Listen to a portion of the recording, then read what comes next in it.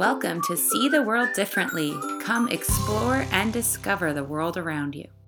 Hi there, and thanks for tuning in to See the World Differently with Oceanscape Yachts. I'm your host, Rebecca Taylor, and today we're joined by a really good friend of ours, Michael Markarians. He started the company T Hospitality. He's got about 3 decades worth of experience in luxury travel and is just someone really great that we love to connect with when we can. You've probably noticed his names before, as he's our go-to guy when it comes to hospitality and really just staying ahead of the trends and travel curves that we're seeing. So obviously living in a post-pandemic travel world, travel's never been as high as it's been in the last couple of years. So it was really great to get his input and to hear from him about the trends he's seeing. And as always, getting some fantastic new recommendations for trips for your own bucket list. So we thank you for tuning in. If you don't already subscribe to us in iTunes or Google Podcasts, why not do it? It's free. It takes 2 seconds to hit subscribe. And while you're there, why not shoot us a little review or give us a rating? We love hearing from you and seeing that. So without further ado, here's Michael, and we'll see you next month. Okay, good morning. Today we're here with Michael Markarians of T Hospitality. Michael's cropped up a bit before in some of our articles and things like that. He's a luxury travel expert. His company is T Hospitality. It's really great to connect with you. We've done a few events together, but just to have you on the podcast, I'm really excited to have you on and to share your knowledge with everyone. Thanks for joining us. Thank you, Beck. Thanks for having me on, actually. Yeah, it's been a while. We've been dealing with pandemic stuff, and then luckily business has taken off again for everyone. So, we're in April of the third April of the pandemic, but I think we're feeling much more confident now. So, can you share a little bit about your background in the luxury travel field? This is something you've worked in for a long time. God, I love it when everyone asks me about my background because the first thing that reminds me is how old I am. Because, I felt bad when I said a long time, but I even say I've been in it a long time, and yeah, I'm old too. So it's no, you're not. I mean, compared to me, I'm like 150 years old now. And the best part is if I start from the beginning, then we're gonna have to be on for like a few hours. Okay. But overall. Yeah, I've been in the hospitality business for, I want to say, well over 30 years or so. I've experienced kind of all kinds of luxury. I mean, 30 years ago, luxury was a different thing than what it is now today. But end of the day, the way I look at luxury experiences is stress-free travel, the comfort and the quality, and end of the day is the conveniences out there that you can't get anywhere else, and how that property or how that yacht or whatever that experience is, it's making you feel like. That's, I'd say, before the bigger chandeliers and the nicer rooms and the big buildings. I think those are the three principles: is the quality, the comfort, and how they're making you feel like is the biggest luxury of it all. Mm-hmm. But overall, yeah, I mean, I've been pretty much everywhere. I've worked in, I started my career actually in Las Vegas. I opened the MGM Grand. That tells you how old I am now. That's cool. I love these podcasts because I learn things about people I think I know quite well. And I didn't know that about you. That's interesting. No, I was there the first night. Actually, Barbara Streisand was New Year's Eve, and she had a concert there. That was... So that's how that's long a cool ago start. Yeah, it was. I mean, we went through a complete transformation because the whole idea was to have a resort / casino / little bit of luxury, but cater towards families. Because I don't know, I don't even know if you remember or not, or a few of your listeners might remember that MGM Grand actually had a big old theme park at the backside where the conference center is now.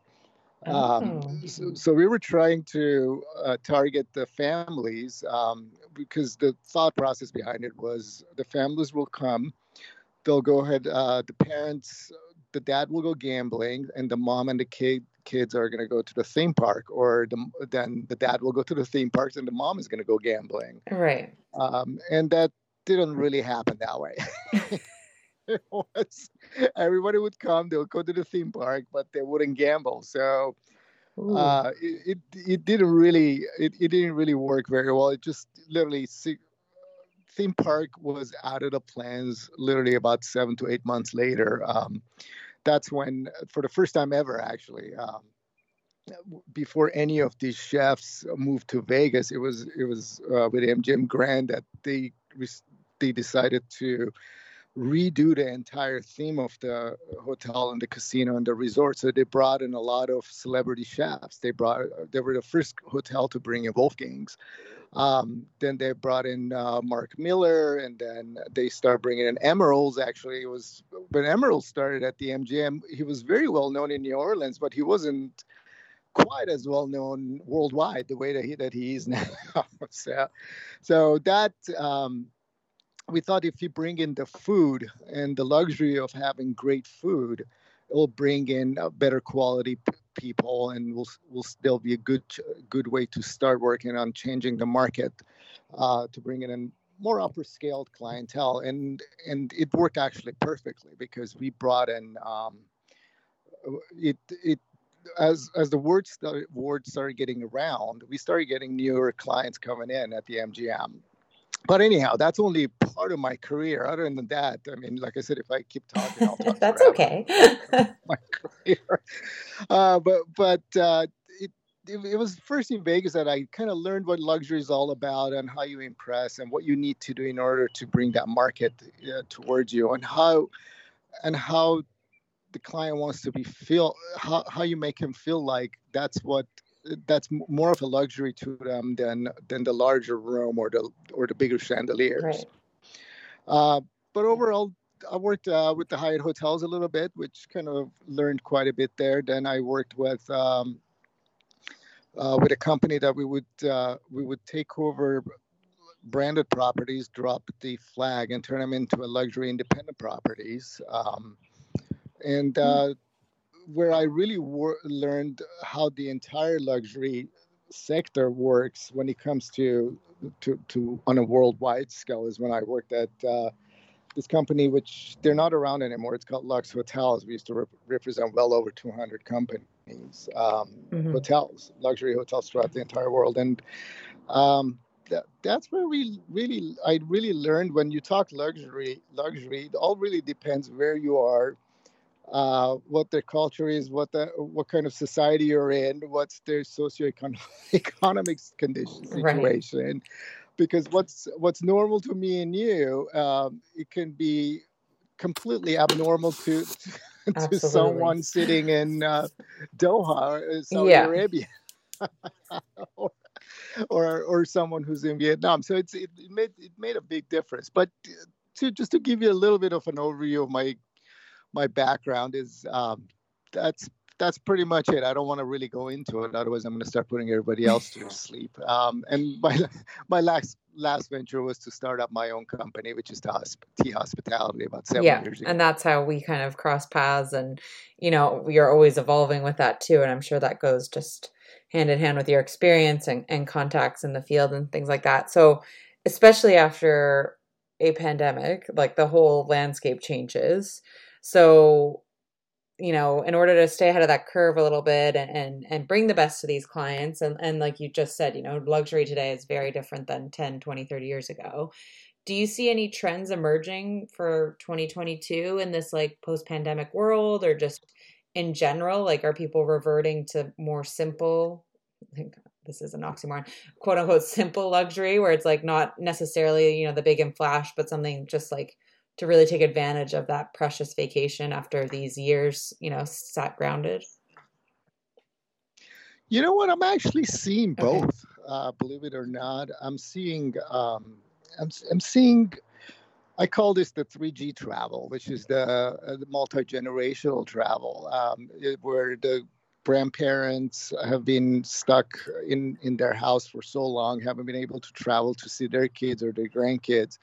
And then they've done well in life, and they want to get everybody together. And in order to do that, is you have to do it over a holiday. Like, for instance, spring break is coming, right? If you want to get your kids and you want to get your grandkids together, well, it's tough to get the grandkids to go spend a week with the grandparents. So what they try to do is to try to go do something outrageously luxury or outrage or something that the grandkids won't be able to afford, or the kids won't be able to afford. So they just go rent a yacht for a week long, and to just to get everybody to no one's going to say no to that. Together. No matter how boring you find the grandparents. Yeah, it's tough. I've been getting a lot of requests, believe it or not, for luxury villas by the ocean, because that's another way to get everybody together. Then they hire their private chefs and all that. So that's one thing I'm seeing on the travel side, which I think the pandemic kind of affected. And then you have the other types of travelers that I want to call them the slow travelers. These are the one set that they started working from home and looks like they're not going back to the office. And from what I'm hearing, it looks like it's going to be almost 45% of the workforce with the United States might not go back to their office. High, yeah, amazing. And these are the people that actually are working from home. They can afford being away for a month or so, and they want to go on a vacation, but they can work while they're on their vacation. So we get some requests from some of our clients that they want to be in Italy, or the other day we had someone that they want to be in Greece, but they want to be able to they want to be connected the entire time. Yeah. And they want to stay in Greece for almost 9 weeks. And they can do it because they can work from Greece, but at the same time, they can maximize their time while they're Absolutely, they're there. Yeah. So that's interesting because, if you're going to work from home can be anywhere now, right? As long as there's Wi-Fi, you're good to go. Exactly. I mean, that's one of the tough things about that part is you have to make sure there's connectivity because sometimes that connectivity, especially once you get out of the United States or Canada, it's not really the best. No, and we get that a lot with yacht requests is, can I still be connected? Which it's a lot easier nowadays. But yeah, there's still, depends what you want. If you want the off-grid trip, you're not going to get the Wi-Fi and the off-grid. You're going to have the one or the other, or spotty at best kind of thing, for some places. Exactly. But like you said, it's improving as once 5G came out. I think a lot of things have been improving. But again, still it is it's a struggle sometimes. You'd be surprised how many beautiful villas in Spain that they don't have any reception. They have to use a landline, or the Wi-Fi is pretty spotty around the villas. Oh, wow. You know what? It's probably that they live a different way of life, isn't it? They appreciate downtime when they have it. Unlike, I feel like the States especially, right? It's hard to part with work. Do you find with clients? Well, of course. I mean, in the United States, I mean, I'm not going to go too far. You go to Europe, you can sit at a cafe, order a beer, and sit at the same table for an hour, right?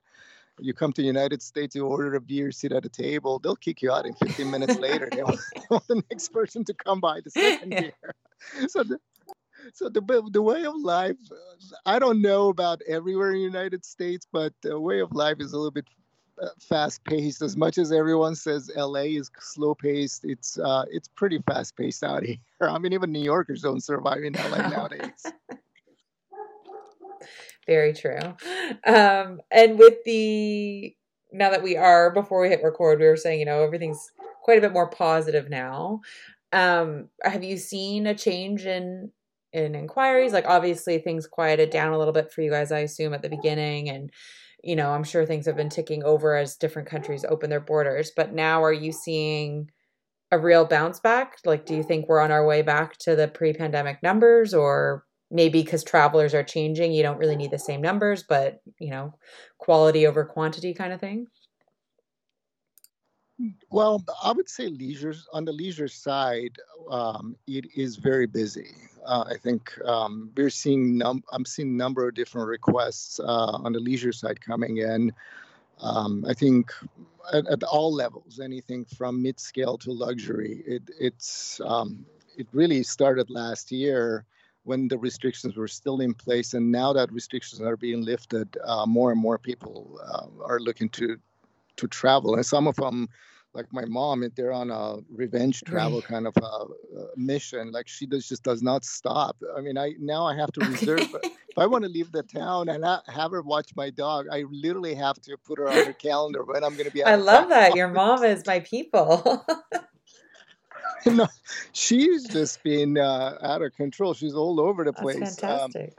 But but I'm seeing a bounce back on the leisure side. On the corporate side and on the meeting side, that is picking up little by little. I think on the corporate side, we're about, I want to say about 50 to 60% there on the corporate travel, and on the group side, I'm seeing that bouncing back as well Okay. too. A lot of the companies are getting they want to get their people together, and they want to do that product launch that they wanted to do 2 years Right. ago, or they want their team to be together. So I'm seeing that coming together little by little as well. As a matter of fact, right now, if we get a call for a conference or an incentive during the summertime, it's extremely hard to find space, especially meeting Wow. space. Yeah. To play some, and it's this, especially with the bounce back of the leisure travel, it's even hard to find the rooms and the space, both of them together within one same Yeah. Isn't that hotel. so interesting? Because I think, probably year one of COVID, people were saying, oh, corporate travel is never going to go back. And, business seats on planes are going to go sit empty because everyone can just, log in from anywhere now. And I don't know if it's that the pandemic lasted longer than people thought it would or what, but what you say too kind of seems like, and what we've seen and heard is that people still are 100% ready to go back to that travel schedule and meet in person and not sit behind Zoom. Is that kind of what you're seeing when you said like corporate's coming back? Yeah, I mean, definitely. I mean, that corporate travel it is coming back Yeah. little by little, and of course you have. I mean, I'll just use one example. Wellness travel has picked up fairly well. I mean, I used to get maybe 10 requests every 6 weeks for a yoga retreat. Now every other call is about a yoga retreat or some Oh, type of really? wellness Okay. For travel like they're a looking to team do. getaway or And something. Yeah. exactly. And just to, for example, at the beginning of the pandemic, what happened was everybody wanted the wellness app, how to stay Yeah. calm, or they wanted the wellness app, how to do yoga, or even Peloton. Yes. Oh my God. You could not Their find a sales just Peloton went. bike to save your life. Yeah, their sales just went through the roof, and now they're getting ready to file bankruptcy. Go figure that, or they're Oh, selling the wow. company. Is it after that Sex and the City sneak peek? Yeah. So, so a lot. It's whoever peaked during the pandemic. Some of these companies that they had a huge peak, they thought the same thing, that it's not going to go back to normal. So they Invested. put all their resources on manufacturing and hiring more people, and then all of a sudden sales start tanking, and now because everyone is back in the gym now. Yes, true. They want to at, be. at least, yeah. And it's the same thing with yoga. So yeah, I mean, I see a lot of this. I mean, I'm seeing everything going back to normal little by little. I would say maybe by 2023, by end of 2023, if nothing crazy happens with the world, which is We a know better. hard statement to Yeah, make. Yeah. true.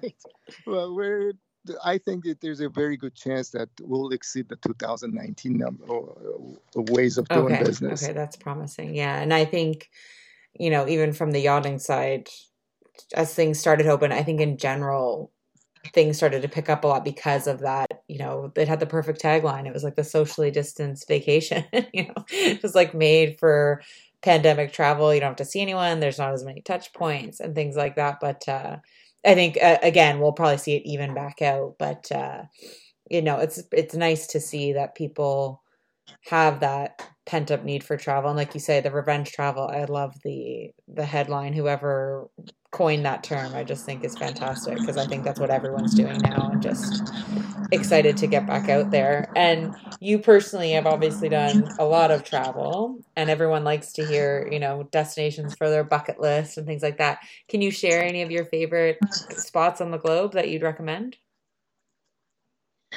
It's always tough when they ask me that question because There's so many. yeah, there's so many, and I love travel so much. I mean, I'm only one of the lucky people in the world that gets to do what they love the most, right? And make a living Yeah. out of it. And um, I would say, the couple of places. I mean, Rome in Italy definitely is one of my most favorite cities. There's just so much history, and me being a history buff, I go crazy every time I go to Rome because every time I go there, there's a new building or a new church or new museum I see that the history behind it, and that there's a history Yeah. behind it, and of course they've done such a good job preserving all that too that you don't see Yeah. that everywhere. And you The can't fit it all the in one trip, preservation, like you say. You're gonna go back time and time again. it, exactly, it's impossible. It's impossible to do that. But I would say another place that despite the fact that I grew up on in Cyprus, which is a Greek island, I I actually traveled this summer that I always wanted to go to was Santorini, and God, that's it's a heck of a destination to be at. It's one of those islands that you just cannot take your eyes off of the views. I mean, there's views Hmm. everywhere. No matter where you go, there's some kind of a view. The sunsets are just spectacular there. I mean, we were at this cliffside that there must have been about 200-300 people watching the sunset, and when the time comes when the sun starts kind of sinking towards the ocean, and it's about to go fade away, you could hear a pin drop, and there must have been 100 people, and everybody was just so captivated. Oh, sounds like It's like a movie magical. theater. Everybody was just it's just spectacular. I mean, it's it was I would say it was a very maybe it was because we were locked up in the house for so long after the pandemic. That was the first place we went to. It was just Yeah. magical. Yeah. It was- It's amazing what's happening in your life, how it affects a trip that you took or something. But I think you're right. I mean, Santorini is definitely. I've been all around Greece, and I still have not been to Santorini myself. So it's still on my list. And your description of that sunset makes me just want to go that much more.